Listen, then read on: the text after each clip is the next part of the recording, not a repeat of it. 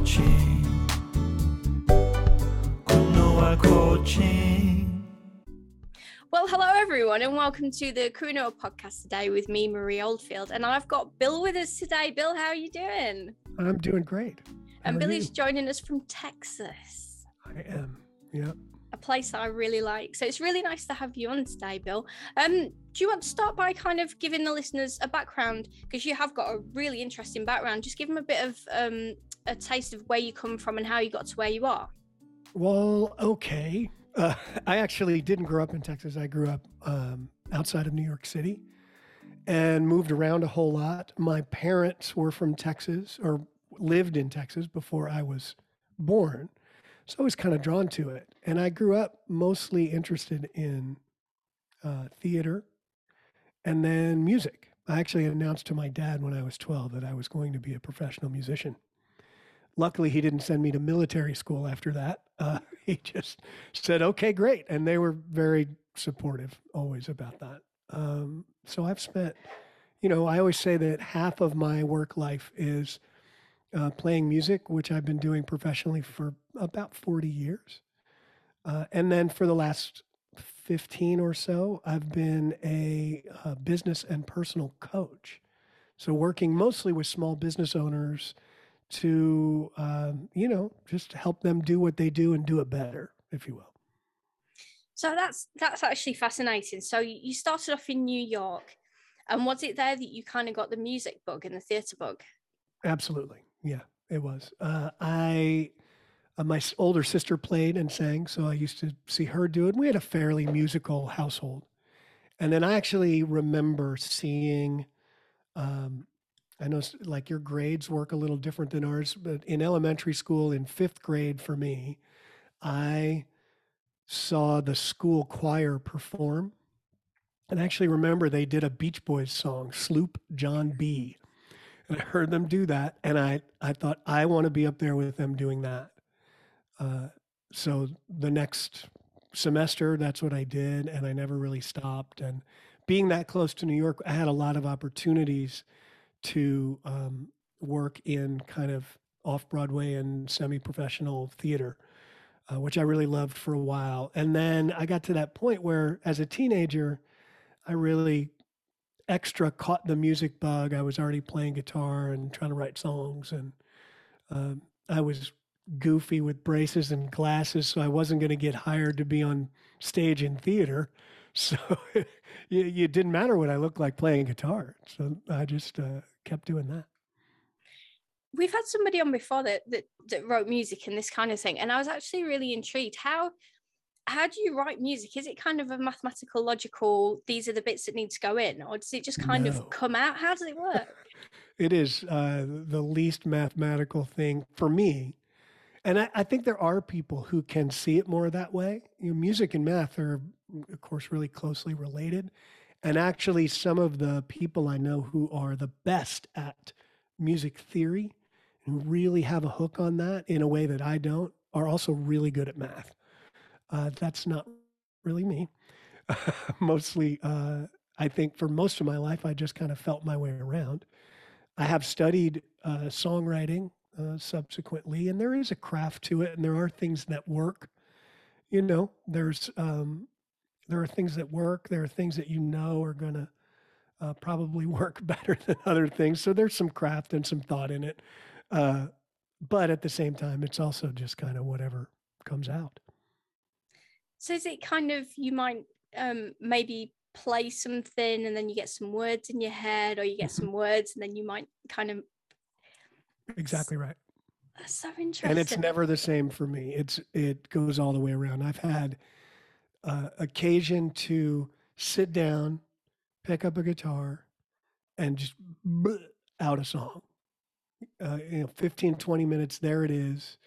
And yeah, I might go back to it and change this or change that, but for the most part, there it is. That's rare. That doesn't happen very often. I wish that happened more.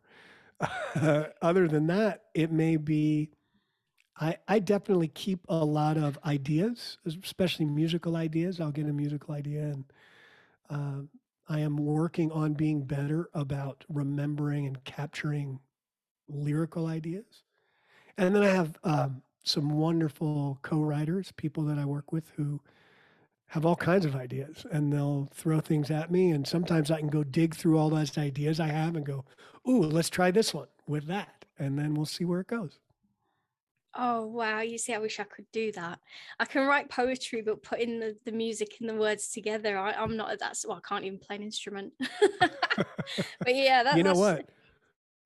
One of the most successful songwriters that I know in the United States, and when I say successful, I mean Grammy Awards, big hit songs, does not play does not play any instruments, and is an okay singer. Not a great singer, an okay singer. but yet writes all these songs, Yes. and somebody else sets them to music.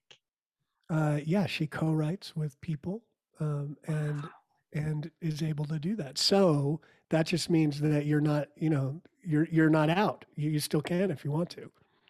It's amazing, isn't it? You just think that these people just like come out with everything and it's all kind of there, and then production gets it and it all gets auto-tuned and things like that. But it's not how it works at all. It's really It's not creative. really. Oh, Yeah. I love learning about it.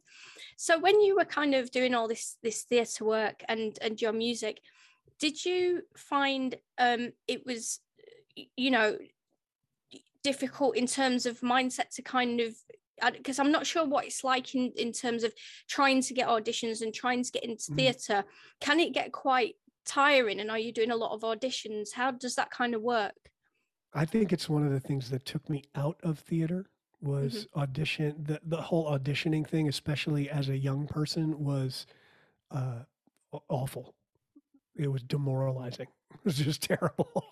And I also found that I had a real affinity for what was happening backstage in theater, so the tech side of things, and ended up doing a lot of that kind of work, which of course you didn't have to audition for, which was great. And then in music, mostly I didn't have to deal with that as I was doing my own thing or putting together a band or joining somebody else's band who already knew me, so I didn't have to audition.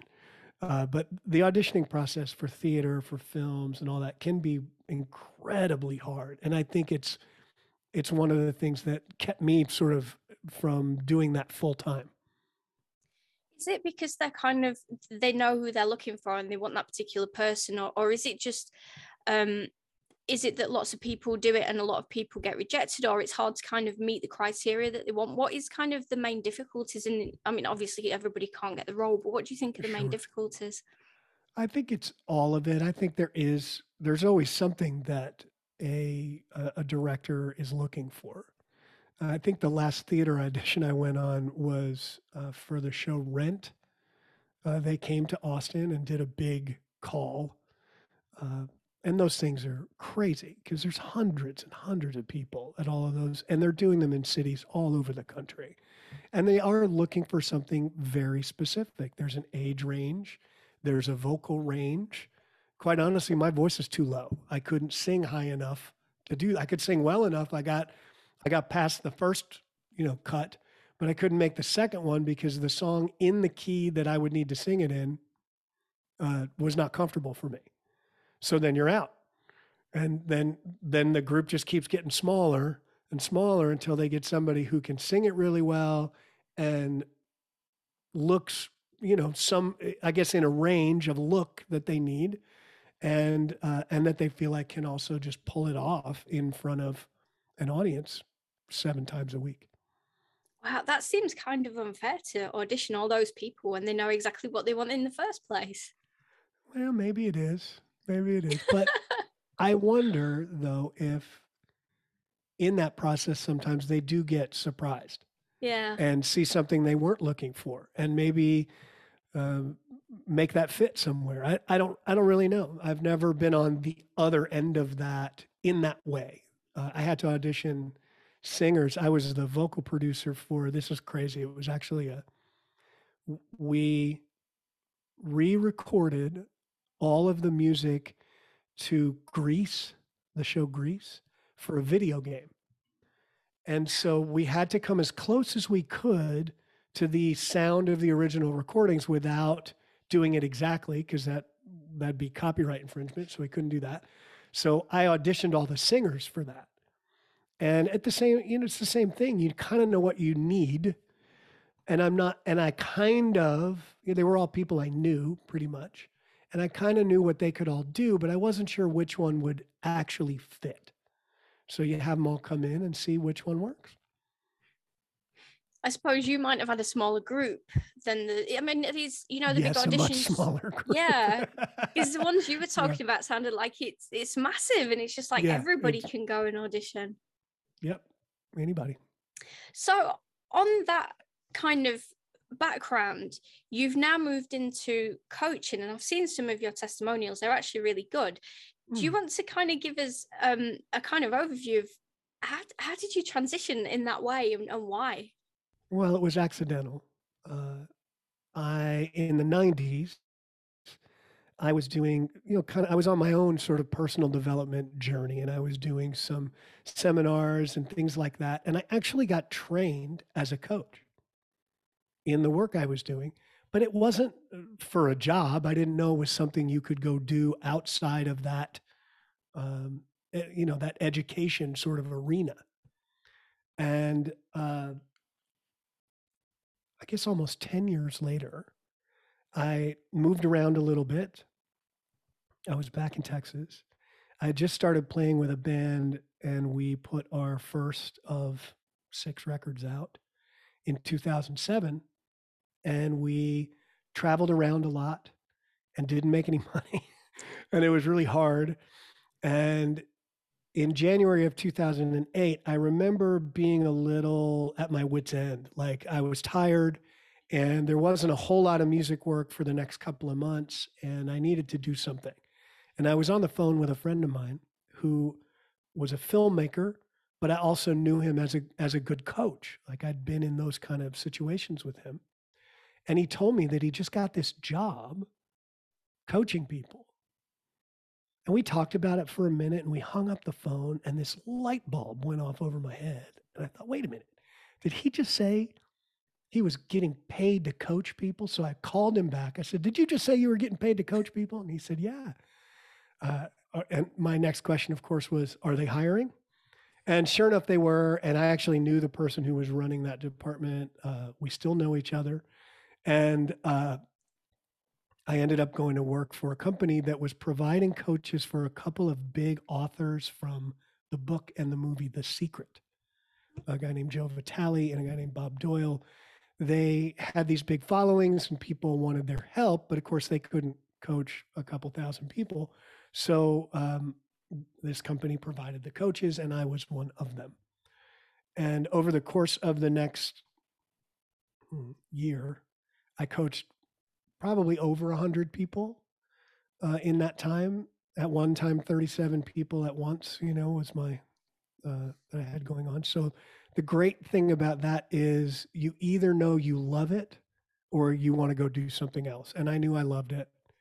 But then, of course, it was 2008, 2009, and things got a little weird, and people weren't shelling out a bunch of money for coaching.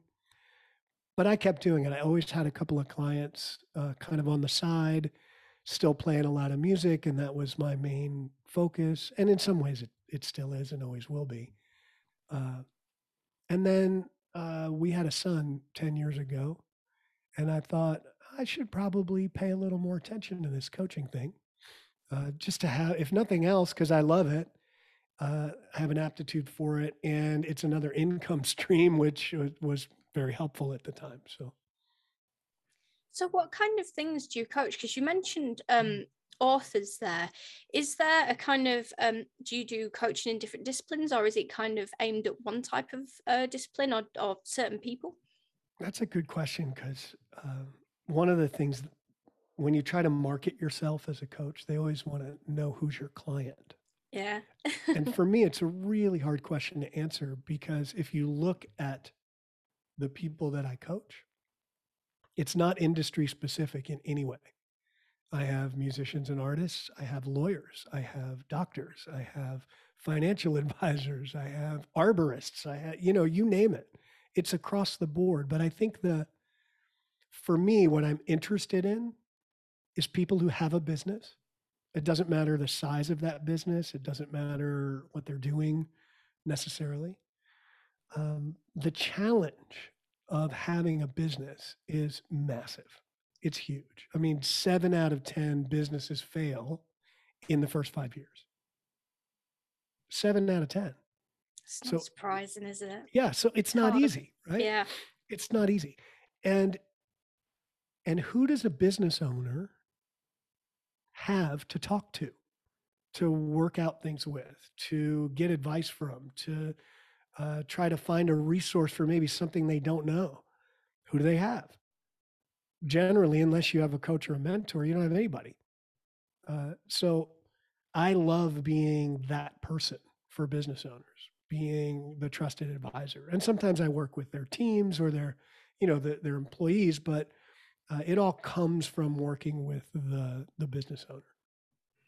What are the biggest types of challenges that you see? Because you say a lot about kind of mindset on your website.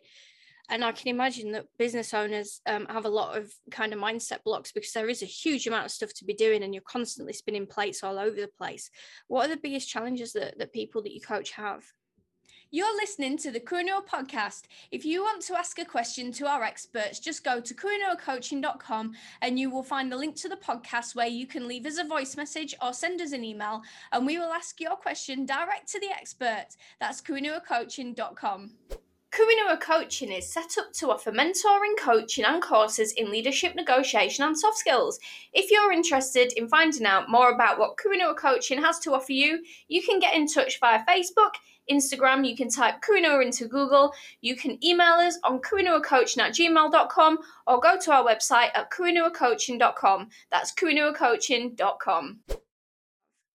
Well, there's only one real challenge.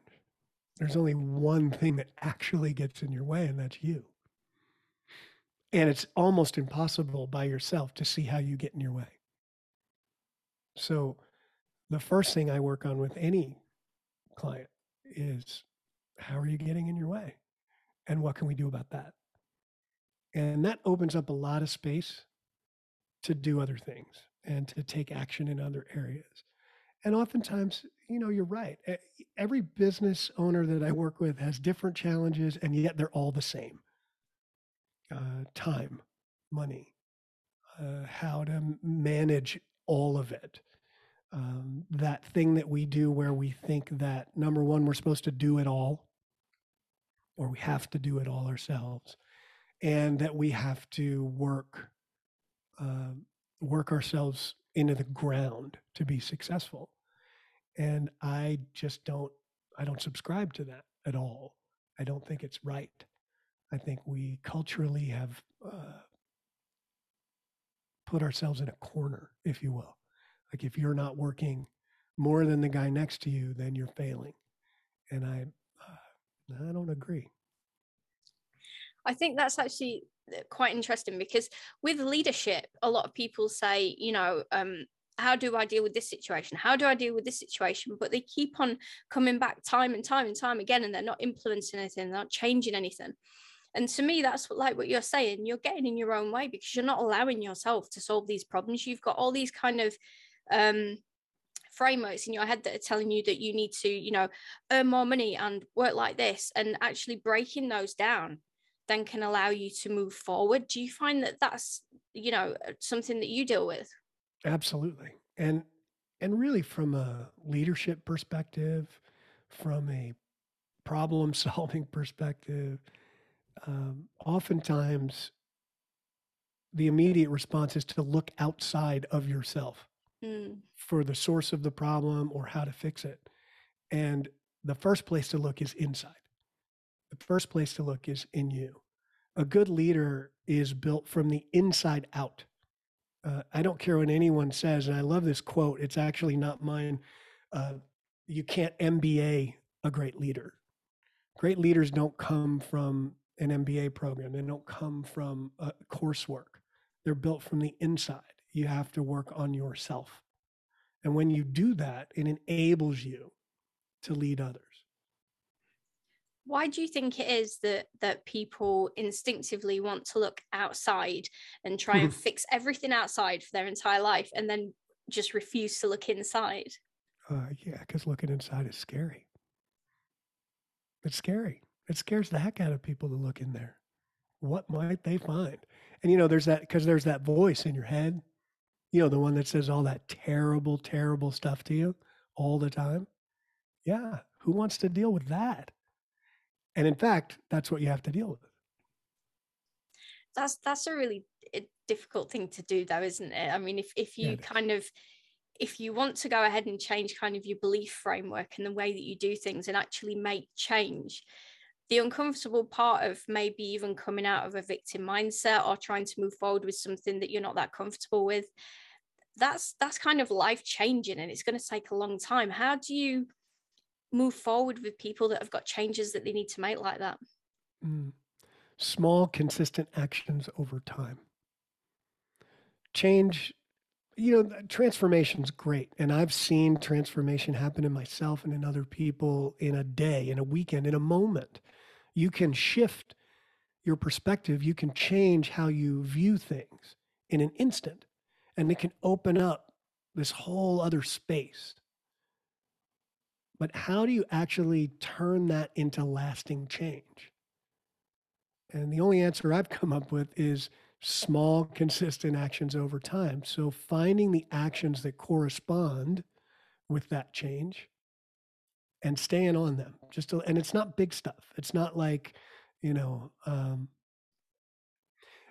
really good example for me is something like meditation. If that's something that lines up with a change you're trying to make, like you want to be calmer or less reactive or be able to handle stress a little better. The idea is not to then spend 4 or 5 hours trying to levitate off of a cushion, in your house. Because first of all, you don't have time to do that. And second of all, you can't do that. But if you spent even 5 minutes a day, more days than not even every day, shoot for every day, that's great. You're not going to do it. Something's going to come up. The kid's going to start crying, or the dog's going to start barking, or something's going to happen and you're going to miss a day. It doesn't matter. You just start again. And when you do that over a long period of time, all of a sudden, things have changed. Things are different. It's not a quick fix. What is your opinion on journaling? Do you think that supports making these changes? I love it. I think, we're really fortunate in that I heard a quote this morning. I really love there's a book called 10% Happier. There's an app and a podcast to go with that. And I was listening to one of the podcast episodes this morning, and Dan Harris described all the options that we have around wellness, around mental health as a quiver full of arrows. There's so many choices, and not all of them are for you, and not all of them are for you right now. I often have clients start journaling. I do it on and off. I'm actually on right now. I've started again. And there are times where I go away from that and I'm doing other things. And then sometimes I come back to it. I think it's fantastic because sometimes there's just an enormous amount of noise up there, and getting it out, just getting it out. You don't have to do anything with it. Just get it out. It just makes some space. That's all. Yeah, I think I can relate to that. I'm the same. I'm on and off, but I tend to write poetry more to kind of express my feelings than write a journal. But I think you can do it how you need to do it, as long as, it works for you. And it doesn't have to be the same forever. You might be writing poetry now, and then you might journal a little more later. And then, of course, you're going to start your songwriting career here pretty soon, start co-writing, and you'll be expressing yourself like that. But anything you can do to, get the noise out, I think is fantastic.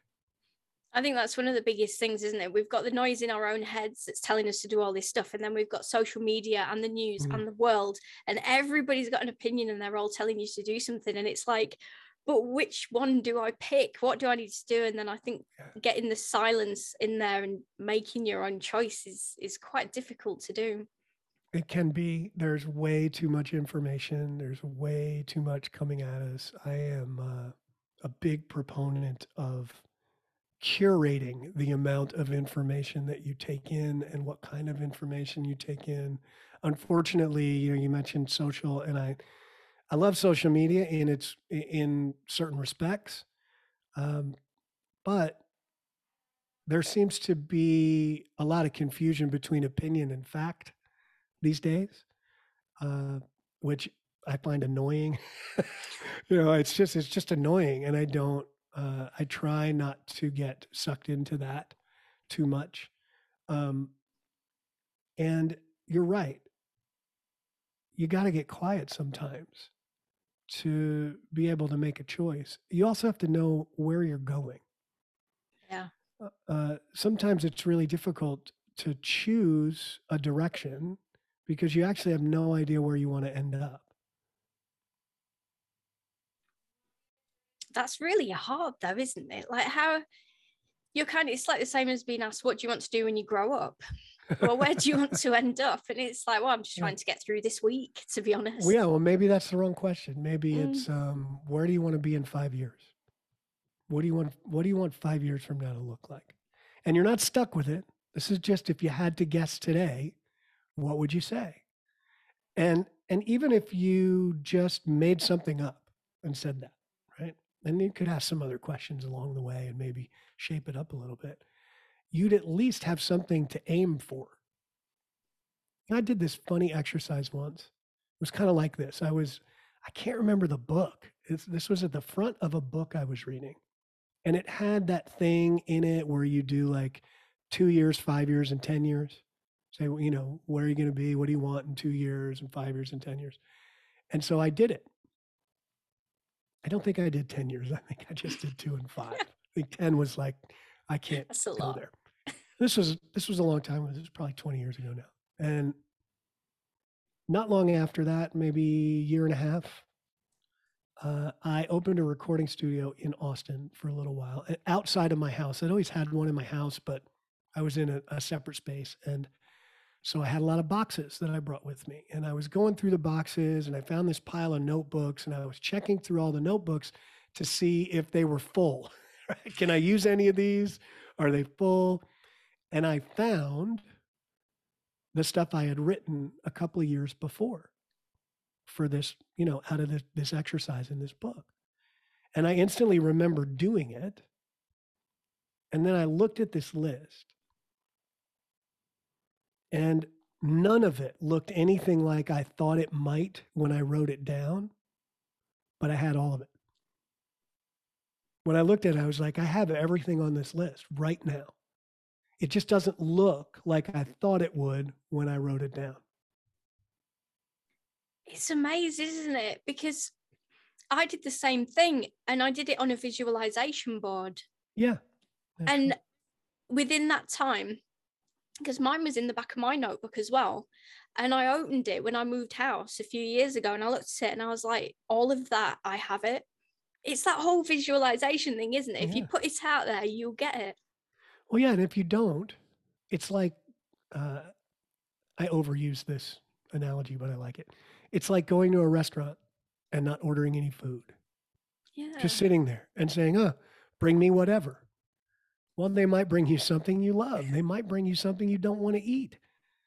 And it's kind of the same thing. How do you choose? If you're going to go on a road trip, it works better if you have a destination. Do we turn right here or do we turn left? Well, I don't know. Where are we going? Right? It sounds so easy, doesn't it? But a lot of us just leave it up to fate and then get really angry when things don't turn out. But actually, we never asked for it in the first place. Exactly right. Yeah. I think that's fantastic. I'm going to borrow that analogy. I'm going to use it. I think that's fantastic. Well, we're coming up to the end of the interview and it's been fascinating, especially listening to about music and things like this. I mean, I could talk about that forever. Do you want to let our listeners know where they can find you on the internet? Well, sure. You can go to artistmind.co, and that'll link you to just about everything. If you're social media person, probably Instagram would be at Mind Art Coach. You can find me at those places. I also I have a podcast as well called The Subtle Art of Not Yelling that you can find on the website, or you go to Apple or Spotify and all those places. And we'll link all the links below so that you can just jump straight through and find a podcast and find all the amazing resources that Bill's got. It's been absolutely fantastic having you on today, Bill. Thanks so much for being a guest. Oh, thanks for having me. Really fun. You've been watching on YouTube or listening on an audio platform to the Kunoa podcast. If you like what you're hearing, then don't forget to subscribe so you don't miss any amazing content, and don't forget to leave us a review. Kunoa Coaching.